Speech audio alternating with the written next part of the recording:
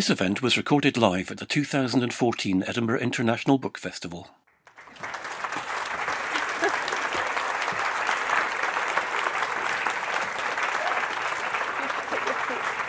Thank you. I'd be quite far away. I'll shuffle closer. Oh, that's good, yes. Isn't it? Good morning. Morning, everyone. It's very lovely to have you here with us at the Edinburgh International Book Festival. My name is Janet Smith, and I'm one of the programme directors here at the festival. And we tend to begin our planning for the following year in October. And when we meet all the different publishers, there is always a handful of books that really give us such a hiccup of excitement. And when I met Irma's publisher, and she said, Irma Kurtz has a new book, I had that hiccup of excitement because, and I'm sure many of you are the same as me, I have been reading Irma Kurtz for many years. She has been Cosmopolitan's agony aunt for 4 decades. But over and above that, she's written fiction, travelogues, and self-help books. And boy, has this woman had some life, which is very much a part of what is in here. But this book's quite interesting because it is primarily an autobiography of her professional life in agony. But please, first of all, this morning, will you all join me in giving a very warm welcome to Irma Kurtz? You're very kind.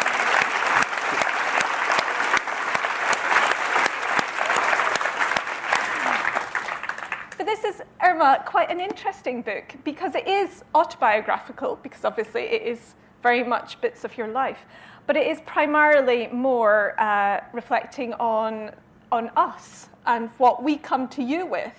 But I'm quite intrigued as to why now. Why have you chosen to write about it now? Well, 40 years is a very long time, and it's the right time.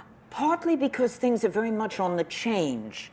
Young agony is beginning to be quite different from what agony used to be, for various reasons that I'm sure we'll all go into, because it is true, you know, we live in a social media world now, and that has changed quite a bit of the nature of agony.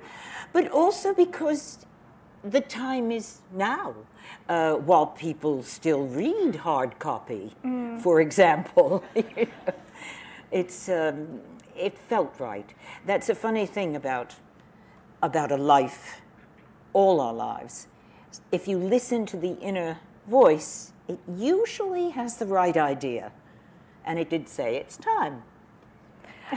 I like that idea of the inner voice because throughout the book, there is an ongoing conversation between two fantastic characters, Common Sense and Wisdom. And they have this little play-off against each other all the time. Sometimes they have little arguments, but other times they agree with each other. I mean, where did is that what plays in your head when you're responding to our agony? I think that an agony aunt, first of all, in my opinion, is related to the White Witch. She's descended from the old woman at the bottom of the lane. Really, seriously. And mainly what she has is common sense. It's not psychotherapy. It's not a school of thought. She never graduates from a school of thought. She goes on thinking. And common sense is a great gift, in my opinion, but don't tell anyone. I think women have it to a greater degree for reasons probably that have to do with keeping the home. And common sense does not always become wisdom. Wisdom is a step higher and sees further. But you must have common sense before you can have real wisdom. More than an education, it's an observation. There were points in the book where I felt a little uncomfortable because I was aware when, because Irma uses letters that she's received, which are almost, I suppose, examples of the different issues and problems that have come up over the many years. And there were things in there that I could completely relate to, but I hadn't used particularly good common sense in my own response to them. Well, don't worry in the front row.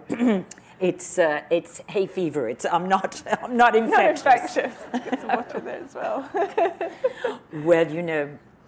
Well, it's a strange thing. There is a belief that the agony aunt, in order to know what to say to people, has to have been through it all herself. This is not true. We never survive it all. This isn't true, but it's very important to observe. You keep watching. That's why often the traditional agony aunt is a solitary.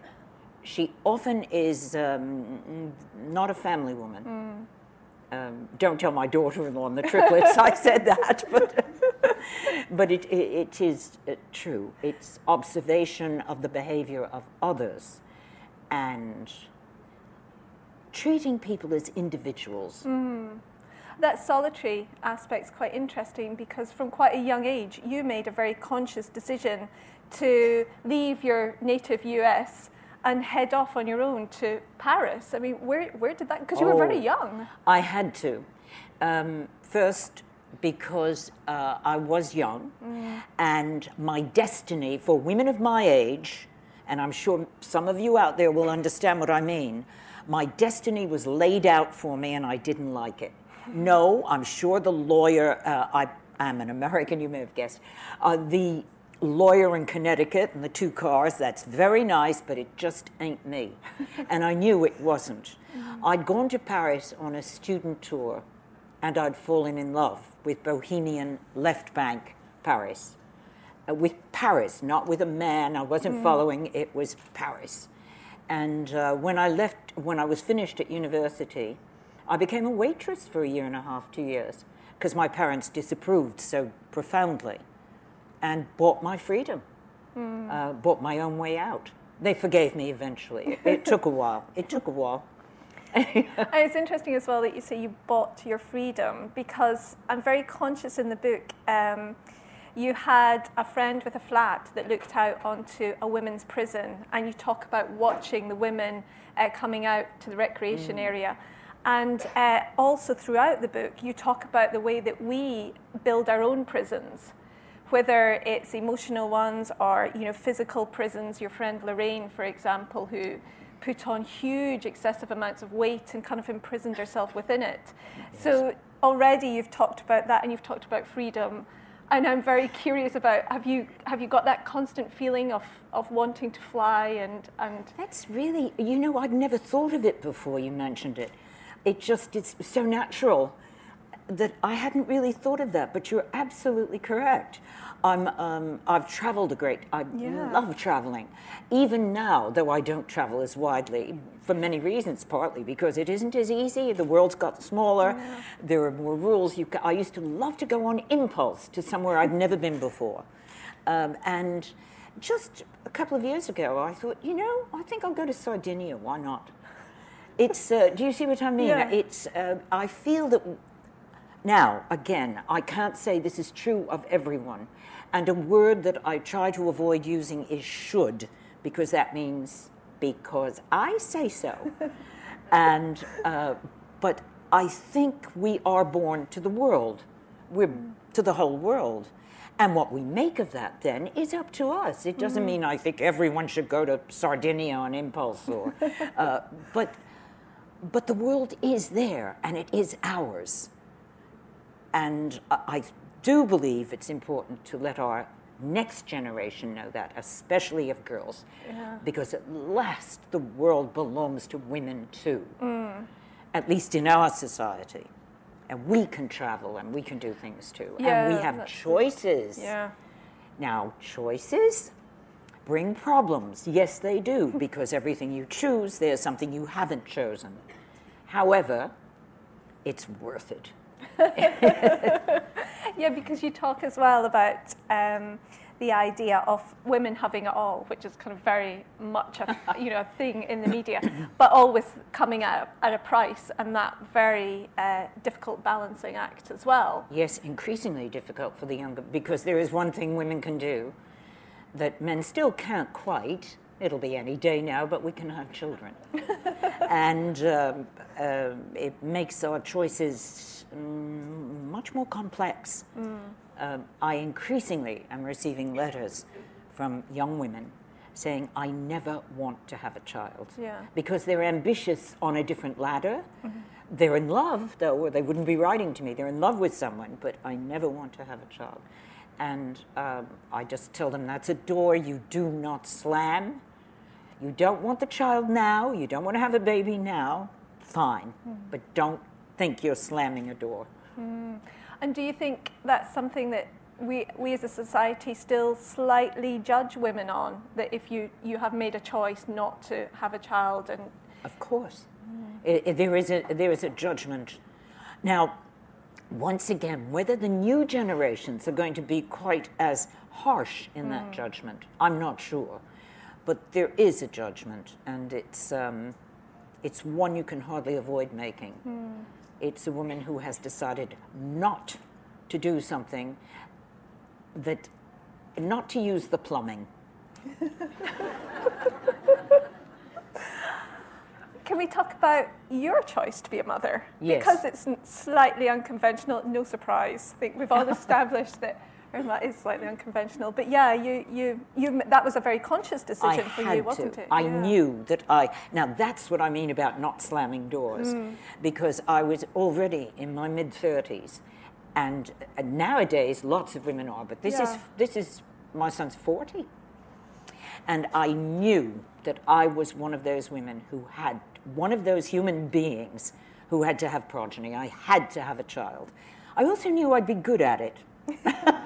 And it's very hard not to do something you know you'll be good at. But I just knew I had to. I had a lot of women friends in that period who were the feminists, and a lot of them were childless, by choice, some not. And I knew that I'm one who must, and I will not, and this is very dangerous for an agony aunt to say, I wouldn't dream of saying to all women, you must, because I know I had to. Our own experience is only one. Everyone's entitled to their own decision. Whatever you do when there's a choice, there's something you don't choose. That's the one thing. So you're always weighing. And do you think it's different for men then? Oh, yes, it still is. Things are, yes, they are changing, but of course it's different. Again, the plumbing is different. and that makes it, of course it changes your approach. Your body talks too. Those of us who, for example, I've stopped eating meat a few years ago, not because of any emotional reason. My body just said, okay, that's enough. Do you know, I know it sounds a bit, but and there is a decision that only a woman, there are things that only a woman can decide for herself, and men do not make that same decision. Yeah. Theirs are, in general, more competitive and more earthbound.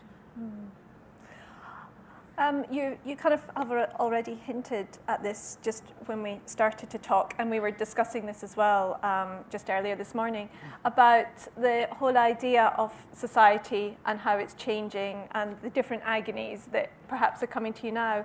And we were talking about that idea of loneliness as well, and the choices that women especially can make. But perhaps one of those choices, if it's because you want career or you want travel, then what you lose out on perhaps is a long-term relationship that leaves you with a sense of loneliness perhaps. Yes, but you know something, I think loneliness is more than a one-on-one. It's more than just a long-term relationship. Our families are smaller, far-flung. Now there's a whole here, this is another book, so watch yourselves. Women friends, friendship among women. Yeah. I have touched on it in this book, but it's a very interesting area, and also different from friendships among men. Yeah. One of the new things that I receive a lot of these days is friendship with benefits. You know what that is? Yes. Yeah. Well, I'm sorry. Of course, nobody happy writes to me, and I only get them. But then they wouldn't appear to be any more successful than communal living was for the hippies back in the 60s and early 70s. we're different from men. What can you do? We better stay that way, at least until we know how to make babies in test tubes. You know? Seriously. There's a good reason for the difference. I suppose one of the differences as well in terms of the letters that you probably get now is that they're arriving by email, yes. Facebook and that sort of thing. And do you think people perhaps that old process of writing and just writing things down, quite often you begin to work it out and your common sense kicks in. But now firing off an email, it's sudden and quick, and perhaps people offload onto you more than they might have done? They don't, less. They send me the problem now. Where's the pill I can take for heartbreak is really what it feels like, you know. It's short, it's send, that's it. It's much harder to read the person who's having that problem. And of course, the solution to the problem depends on the person. The solution is next to the problem within the person, no? So in the letters, sometimes they would be 8, 9, 10 pages. Right. Not rare, the postman hated me.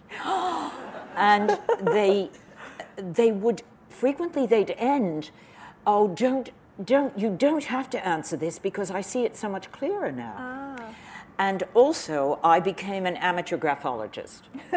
I could, honestly, I'd look at a handwriting and I'd think,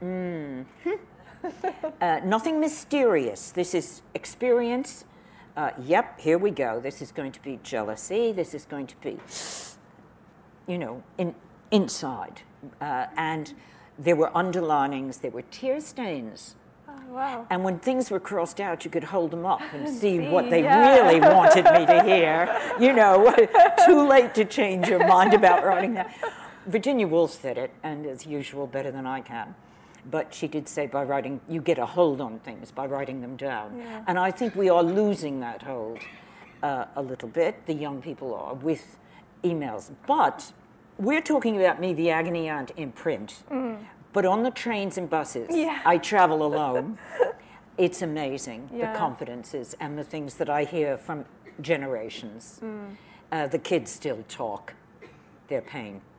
And because in the book, Irma talks about how even sitting in the cinema or on a train, even though there's loads of seats around her, her face, we all know Irma's face, and people do sit next to her and suddenly open up. So you've got a bit of a balance of earwigging on the top of the bus and also... I'll tell you something, it's not my face. It's not, I tell you not. I mean, come on, you should see my face on a day when I haven't put the... No, it's not that. They know it happened long before I was ever in print. This has been going on all my life. I love it. It's why we know about each other a lot more than we. I think we know things the way other animals do, and to a degree. I'm not being Miss Airy Fairy about this. It's just true. And I think they see a woman on her own, and usually it's somebody younger than I am, and they feel safe talking to me. That's really interesting because it's a vibe. No one does it to me when I sit on the train. Maybe they don't feel safe talking to you. I do. So you think that we've got that kind of instinctive? Oh, I'm a great believer. Actually, if I do a reading later, I think we have the sixth sense, and I don't think there's anything mysterious. It exists in other animals, and I think we have it too. We know, I don't mean we know everything about, but we know more sometimes more than the other would like us to know, because an awful lot of our behavior is defensive, and we dedicate an awful lot of our energy to defending ourselves from revelation, to ourselves too, Yeah. Yeah. See, I could natter on. You do talk as well about that importance of being honest with yourself. Yes. I've noticed that the great lies begin at home. Before, even I'll bet that the best con men, the most best, the ones who make the most out of it, have to persuade themselves first that they deserve what this person has. Why should she have that? Why should he have that? Lies begin at home. And that means that if you're going to find the truth and you want to make your way out of unhappiness into happiness, you've got to find the truth at home. So the first person you have to be honest with is yourself. Yeah. And that's difficult, but It is. it's worth the effort. Believe me, that was my escape from America. I mean, it wasn't easy then, but I remember thinking then, and that's when it came to me, I have to get out of here because I can't do this. I can't be what I must be if I stay at home. Yeah, and you had that as well when you decided to leave Paris and then come to the UK and London. That was disappointment. Disappointment of first love. First love of a play. Yeah. I was in love with art. I was in love with the bohemian buzz. I wouldn't have dared call myself a writer, but I was keeping lots of journals and in love with what wasn't there in the end. It was perhaps nowhere except, again, within, but it took me a while to learn. And Paris broke my heart, yes, as first loves often do. Yes. I go back now in a state, I look at it and I can't believe it. It's so beautiful, but it's not there. Oh, that's interesting. Well, it happens, you see. Oh, but that's a whole other story. I mean, in London, which is a collection of villages, when the bohemian scene moves, it moves somewhere. In Paris, it didn't go anywhere. It just whoosh. Yeah. Because it's an encircled city, beautiful city, but locked in. And of course, Paris isn't the only love affair you've had in your time, Irma. No. No. I have to say, You're the only unsuccessful love affair. I was quite intrigued by Douglas being Scottish. So was there was I. Douglas. Yes. Can I say his surname? Yes. I get Sebald. Ah. But he grew up in Argentina. As you well know, there were a lot of Scots who were helped to design the railways and build the railways. And his family stayed. Yeah. And he was the first, the first time I fell. Woo! My goodness, yes. And he also was a traveller. So do you think He was a sailor. We lived Yeah. on a boat together for quite some, a 12-meter sailing vessel. And we were no money. He was a silver, he made things in silver and gold, jewelry and things. But he couldn't live in a big city. And I need a big city. And that was part of it in the end, why we had to separate. Because that's probably the most you get about Douglas. And you're very clever in the book about only opening the curtains a chink to let us spy in, but we can't quite see everything. Yeah. And there's a little bit where you drop in this anecdote about traveling to the Deep South and ending up in a Ku Klux Klan meeting. Oh. And then there's another bit where she talks about coming back from Vietnam in the middle of the war. But I was a real journalist for a long time before I became an agony aunt. Professionally an agony aunt, because there's a big difference. But I did it because I had a child to raise, and it was I couldn't go off to war zones. And I have been doing proper journalism, including, a stint because I wanted. I'm ashamed of this. I wanted to see a war zone. It's like the women of the 18th, 19th century, holding up their skirts to go look at Bedlam. I learned a great deal. Yeah. And also got a free trip around the world from Qantas. So I saw more than Vietnam on that journey. Yeah. It was wonderful. Qantas gave me a first-class air ticket. Wow. And I was first class in the air, but I had no money at all in the land. So between flights, I was living in youth hostels and all that. And then whoosh. There's a nice balance, though. And you have admitted in the book that you and finances are not the best of friends. Yeah. No, we're opposed to each other. Money doesn't like me. And do you think that also kind of helps in your ability to have a sense of freedom and to up sticks and move on if you're not tied by, financial constraints of one kind. It helped more before my son's wife had triplets, but talk about financial constraints. But it, in a way, I don't. It's just that money's everything, and it has become increasingly so. Yeah. When I talked about loving Barry's, when I talk about my love of Bohemia, part of the reason it's gone is that money has taken over everything. Art, I'm not going to become an art critic now, but look how much of it is based on sales and no more on intuition, on beauty, on creativity, on wit, but on sales. And it seems to me that's been happening increasingly in my life. And do you see that reflected in the letters you're now getting? I certainly do. There's always been the problem of parents disapproving of a daughter falling in love with somebody who isn't making a lot of money. That's always been there. Fortunately, the people who write to me it's matters of the heart. They have accountants. You have to take care of that. I don't speak finance, I can't. And on those matters of the heart, there's a really lovely bit where you talk about the cultural differences as well, and especially in a much more cosmopolitan, international world, and London in particular, where there's all these different nations coming together. That, of course, means that there's going to be tensions between perhaps parents and more traditional ways and first, second generation youngsters living in the UK. Well, I did a column briefly.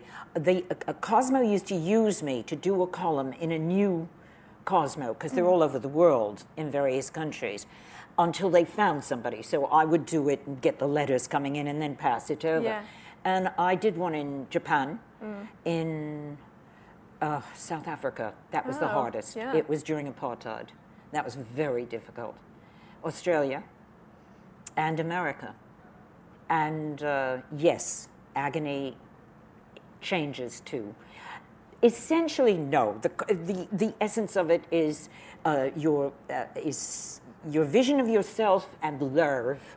I mean, that's at the core of most agony. But our societies do influence heartbreak. They do cause heartbreak too, because of customs that are inflexible. Yeah. And also, you're quite interesting about, and it comes back to what you just said about intuition as well, about the whole medium that we now use to meet people. And you're not particularly pro online dating, are you? Oh, I've got a line. I'm sorry, it's one of my own lines that I do like. I get quite a few letters from young women, and again, men. I say women because that's mainly what I get. I do get letters from the other side. But I get letters from women saying, I'm in love with this blah, blah, blah, blah, blah, and she's never met him. Usually, the last one was in Aberdeen, by the way. He wanted her to go to Aberdeen for a meeting. And she said, should she? I love him. I know this is the man for me. And I said, go meet him during the day and go with a friend if possible. But I said, it's impossible to fall in love with a man you've never smelled. Which is true. I think that is true. I think so too. I know. And that again is how we're like other animals. Yeah. But that's also something. Should we hear because you're reading it on intuition, isn't it? Well, it is, yes, more or less. Oh, I don't know. Do you want to hear a reading? Yeah? I dare you to say no. Well, it's not awfully long, and it's a bit of a shortened version. But as I've been saying, agony aunts in print are one thing. They help sell publications. It's like show business a little bit. But the agony aunt on the road is a descendant of the White Witch, the woman at the bottom of the lane. She's everything that I've already said to you. She's usually older. She's consulted generally by women. She's not a therapist, a counselor, or a graduate of any school of thought. Although she did sometimes defer to the eagerness of the general population to believe in magic, but That's something she had to do. My own mother used to read palms. She didn't believe in it for 1 minute, but she liked the attention it got her. You know, she'd read my friends' palms and then their parents' palms, and she taught me. She passed down. I inherited what I guess I can call the handbook that taught me the elements of palmistry. Cairo, it's a very old. So here we go. My turban was askew again. I resembled those plumed matrons I used to watch parade the seafront of Miami Beach. Soho in London was my address now, and our annual summer fair was taking place. A queue was already formed in front of my tent, so I hitched up my long skirt and slipped under the back flap. I was surprised to find my first customer already installed at the round consulting table, and surprised, too, that it was a young man. Over the years that I have been donating a day to the annual charity fair, my clientele was mostly female. Men did not like to be seen hanging around the tent of Madame Irma. "Which hand do you want to read?" the boy asked, in a tenor not long broken, still unsettled. "Are you right-handed? The right hand shows what is and what will be. The left hand shows what could have been." His left hand clutched into a fist on the tabletop, and he extended the right one to me. A few basic statements about what an energetic and clever young man he was, and then I said, "You enjoy competing. You enjoy it to a sporting degree." Whereupon his hand trembled and tried to pull away. So I switched fast to anodyne observations. Travel over water is always safe to predict in a nation composed of islands. May I see both hands now, side by side? Cunning and witless though palmistry is, it offers explanations that are easier to describe and to defend than those deriving from intuition. Your life was interrupted by something bad, but listen, I said, looking down from pain-filled eyes to palms before me, open as pages in a book, and then slowly, as if I were reading words written upon them. You're strong of mind and strong of heart. You're going to do much more than overcome the dreadful thing that's happened to you. When the healing is over, your progress will be deep and creative. And oh yes, I turned his hand to reveal the lines on the side. You will be loved too, naughty boy, and loved at last by one whose respect for you equals her passion. He reached into his pocket, clattered coins into the charity's collection box. Then he turned and called out, "Dad!" A stocky, older version of himself entered the tent, pulling a wheelchair. And it was only when he lifted his son bodily that I saw the boy's legs were both severed below the knee. "Thank you," he said. "The doctors say they can fit me with new legs. Maybe I'll learn to dance on them." Never had any charlatan received a reward as beautiful as the smile he gave me. Mm-hmm. Now, this is a slightly different section and shorter, so don't worry. When scientists and fact-finders storm the ancient territory of prophets, they build citadels of their own along the way, along the road to eternal life. These rational constructs are lofty, and some of them are very thick, too. Yes, they exclude nonsense from daily life, but they also cast dreams and individuality into the shade, and they even dim our genius for love by claiming to explain it. We are not in the realm of logic anymore. We are in the realm of emotions, snorted a scientist I heard interviewed recently on the radio. And so he brushed off the interviewer's questions about the motives behind some of the research into genetics. Logic and emotions, if they're incompatible, then so are we all. I once stood next to a bulky stranger on the deck of a boat crossing the channel. He was a Canadian, he told me, when I asked the provenance of his accent. Now, we North Americans always, when we meet on the road, we ask each other, "Where do you come from?" You can hear the accent, you know. I'm sure the Brits do it too. I've never thought about it. And men continue to introduce themselves as they define themselves by what they do for a living. I'm a nose, he told me. I'm a professional nose. A covert glance at the organ he referred to showed it snub and nondescript. A professional nose, I said? I've heard of private eyes, but professional noses?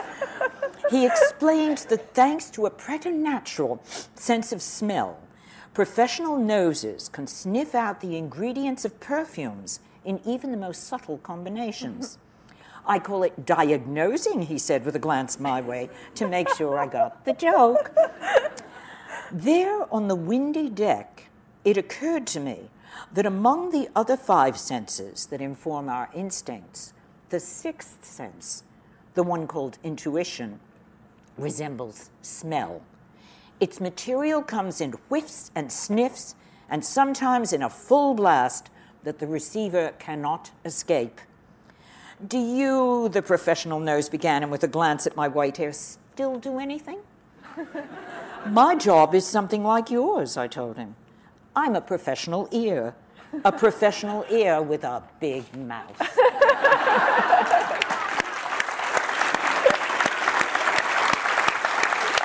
So much for that. I think we might exploit that professional ear right now. And do any of you have questions? We've got 2 roving mics, so stick your hand up in the air and one of our front of house team will find you. There's one up the back. Yes. And just speak quite clearly because it's quite a big space. You talk about agony aunts. Are there any agony uncles? And why should there be a difference? It's a strange thing. Of course there are agony uncles, but they're exceptional. I'm not talking about print now. I'm talking about people who receive confidences from other people. And it is mostly aunts. And it's mostly... I really think it has to do with the competitive nature of men. And also, the professional agony uncles, I've known 2 who tried at it, and it didn't go too well. They needed a framework. And they both became professional counselors, which is not the same thing. They seemed more in need of a framework. It's an interesting area. And maybe in the future things will change. But at the moment, it's usually women, and they usually are consulted by women. But an increasing number of young men, I've noticed, too, come along these days. And will stop and talk to me. Of course, I'm safe now, too. It's not safe for a man to talk to a strange woman on a train or a plane, because, but you reach a certain age, you're safe. It's one of the advantages of reaching that age. Well, it does then make me wonder where do men put their agonies? I fear their agonies, which they certainly have, are expressed sometimes in even more internalized and in ways that perhaps affect them. I cannot speak of this, except my observation is ways that tend to silence them rather than... We women, you see, in here at one point, I have a defense of gossip. Gossip in Old English meant a friend. Women friends were gossips.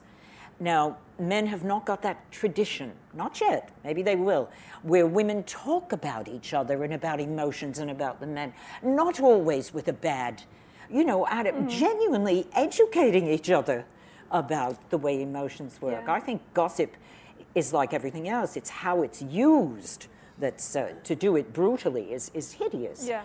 And men are not adapted to gossip. They'd rather talk about football scores because it's safer. It's safer. It's a structure. And you see, the new feminists would drive me out of town because they'd say, there's no difference. I'm sorry, there is still. It is yielding, and it's beginning to change for the better on both sides, I hope. But there still is a difference between men and women. Hallelujah. Yeah. We got a question here. If you were to choose an agony aunt to write to yourself in the UK, who would you choose?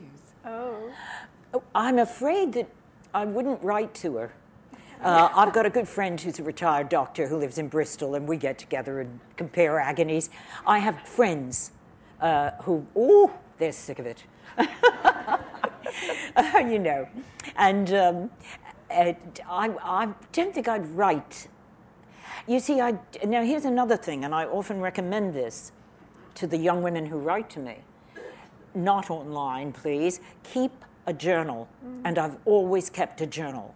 So I suppose you could say I write to myself, because when I go back and read the journals, I see periods of great unhappiness that I went through, that I barely remember now, as having happened. I remember they happened, but I don't remember the depth because I wrote to myself. And I think it's a very good idea for all of us to keep journals that are private, not online because it's too easy to have an extra glass of wine or something and push send. No. So I guess I'd write to me. It's like talking to oneself. What can you do? We've got someone down the front. Thank you. You mentioned working in countries which are very different from one another, Japan, Australia and South Africa, I think you told us about. I wondered whether the agony problems that were brought to you in these countries differed, and relatedly, whether when you receive an agony question online by email or whatever, whether you need to know the country in which the writer lives. It's very interesting that, because sometimes, all right, the main problem is the division between different groups of religions or faiths within the Eastern countries. When someone writes to me, sends me an email, she doesn't sign her name, very rarely puts her name, but I can tell from the nature of that problem that it's probably not a Western family in origin. It's probably, she's second generation.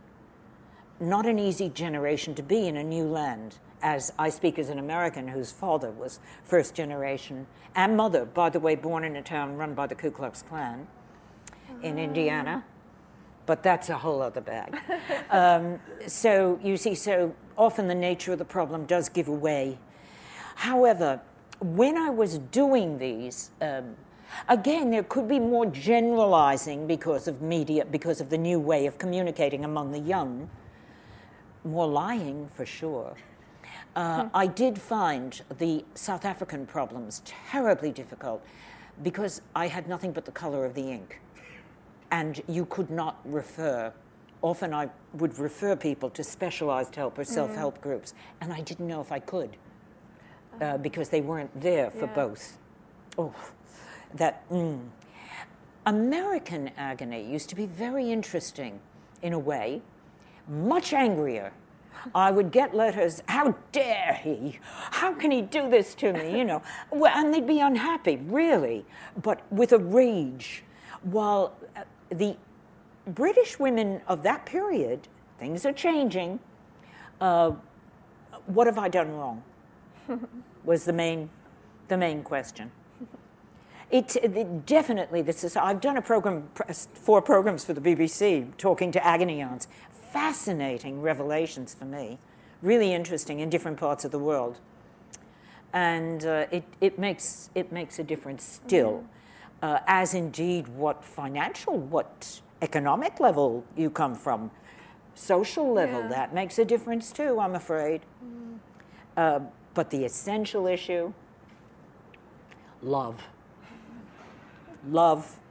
That now, oddly enough, even as I say that, the Japanese letters were very interesting, and I was invited to Japan once or twice to meet readers.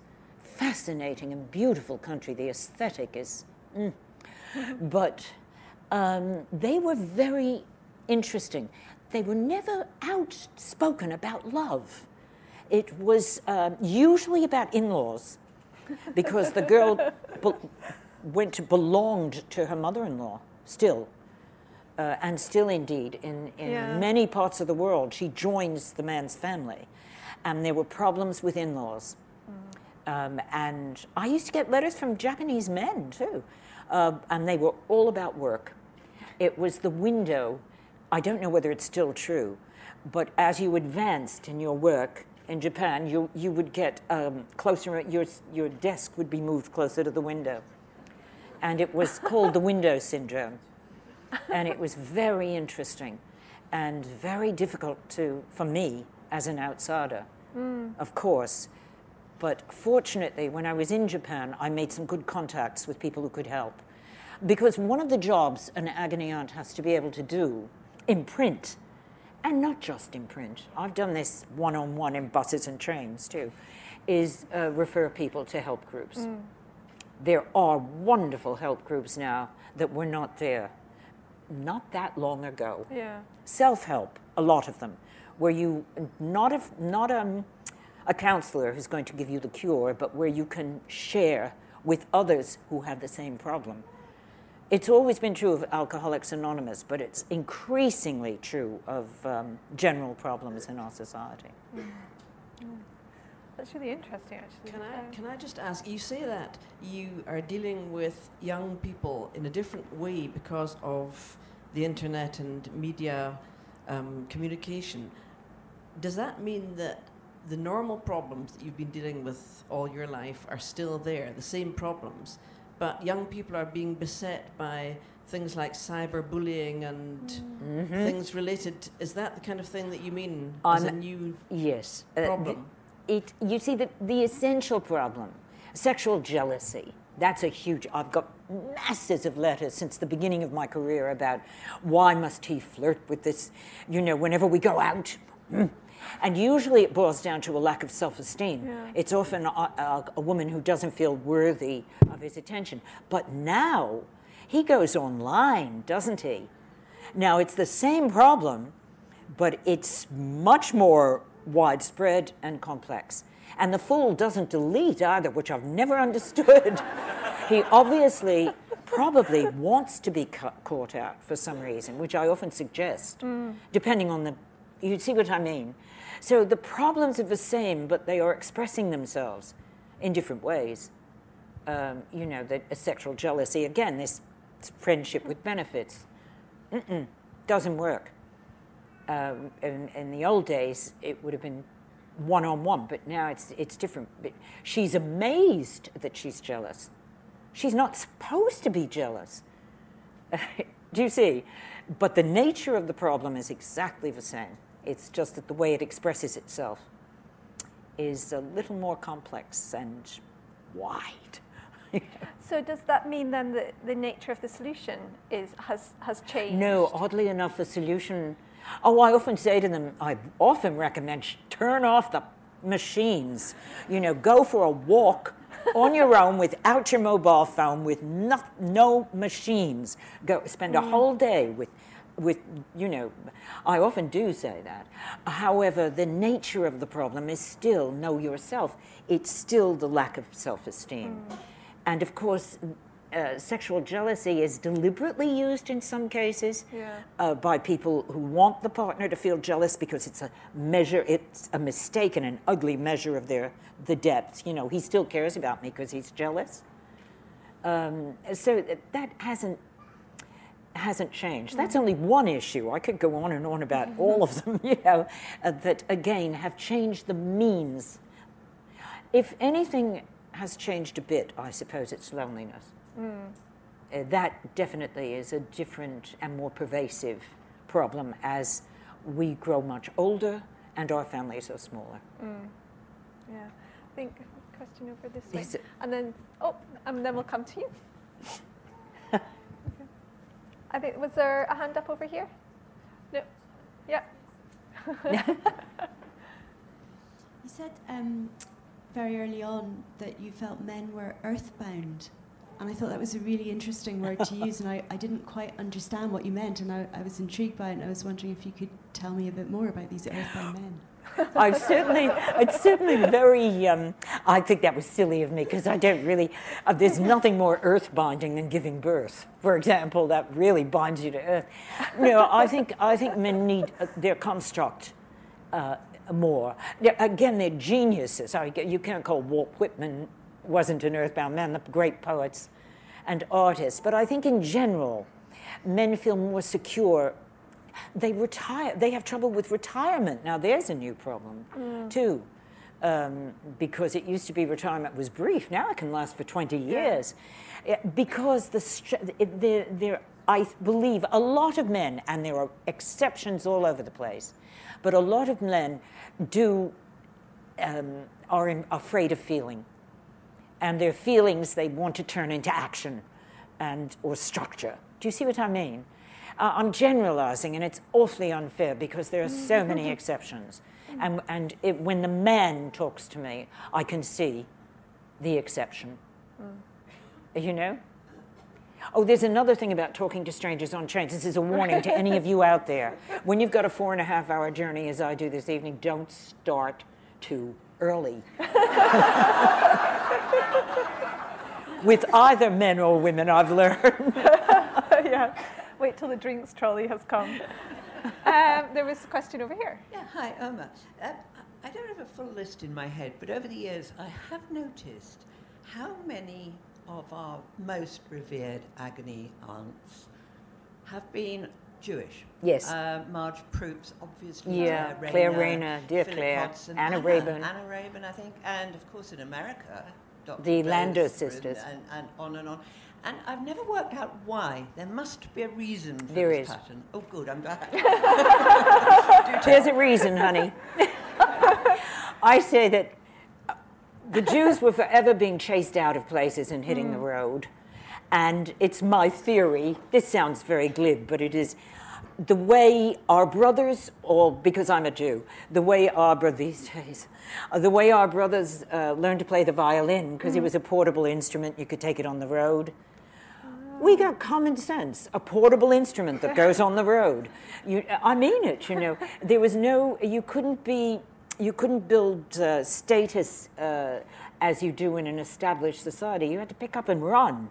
And that meant you had to be very... Also, in old Jewish society, there was something called the kitchen court.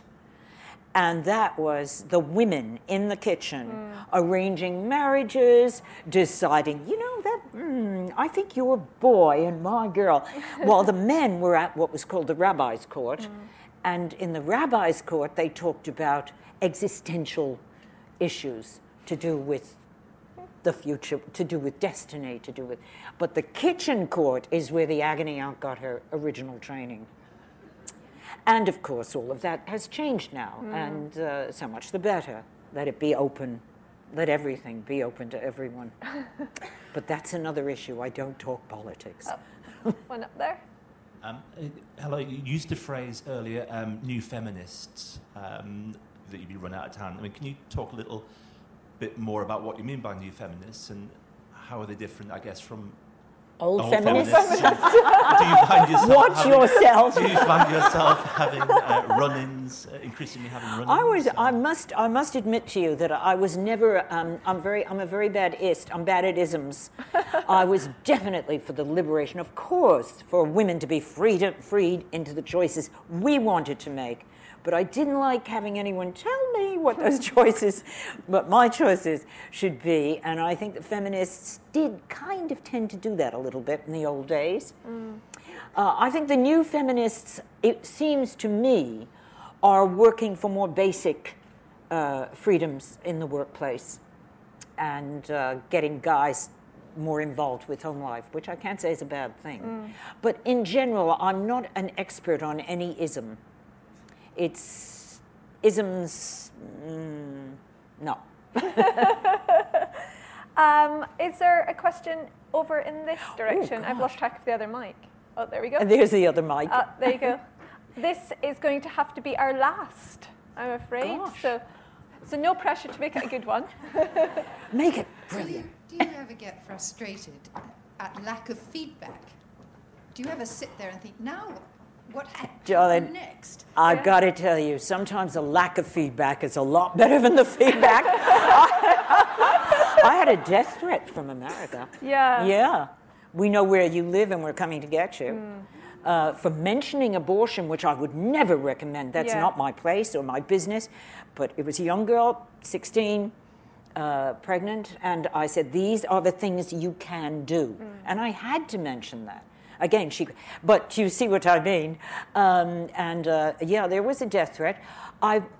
Also, once a woman stopped in the street in front of me and threw her arms around me and said, "Thank you so much." And I must admit, I don't often cry these days, but I came very close. The feedback is delightful to receive, but it comes infrequently. And that's also the nature of the beast. This is in print, because in print, that problem arose 2 months before the answer. I am not supposed to answer any letters that are not actually in print.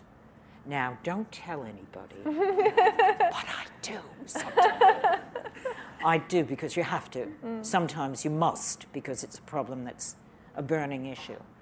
And but in the main, the feedback is very... Now, Agony Aunts Online receive tons of it because everybody agrees and then disagrees, and it goes on and on and on and on until you lose sight of what problem began it. You know, how did this all begin? You know, but they get loads of it. Some of them rely on it altogether. But in print, not that much. And when it's good, it's bliss. It's wonderfully tear-making. Well, what happens next with us is that I am going to take Irma next door to the signing tent, because we have, alas, run out of time, and that did not feel like an hour. I know. But that was absolutely fascinating, and we could have just kept talking. And thank all of you. Thank you for coming, but huge thanks, Irma. Thanks my so much. pleasure. It was really fun. It was fun. Oh. Thank you. Thank you very much. Did you ever see an old lady with that? More podcasts and videos of Edinburgh International Book Festival events are available at www.edbookfest.co.uk on iTunes and YouTube. Just search for Ed Book Fest.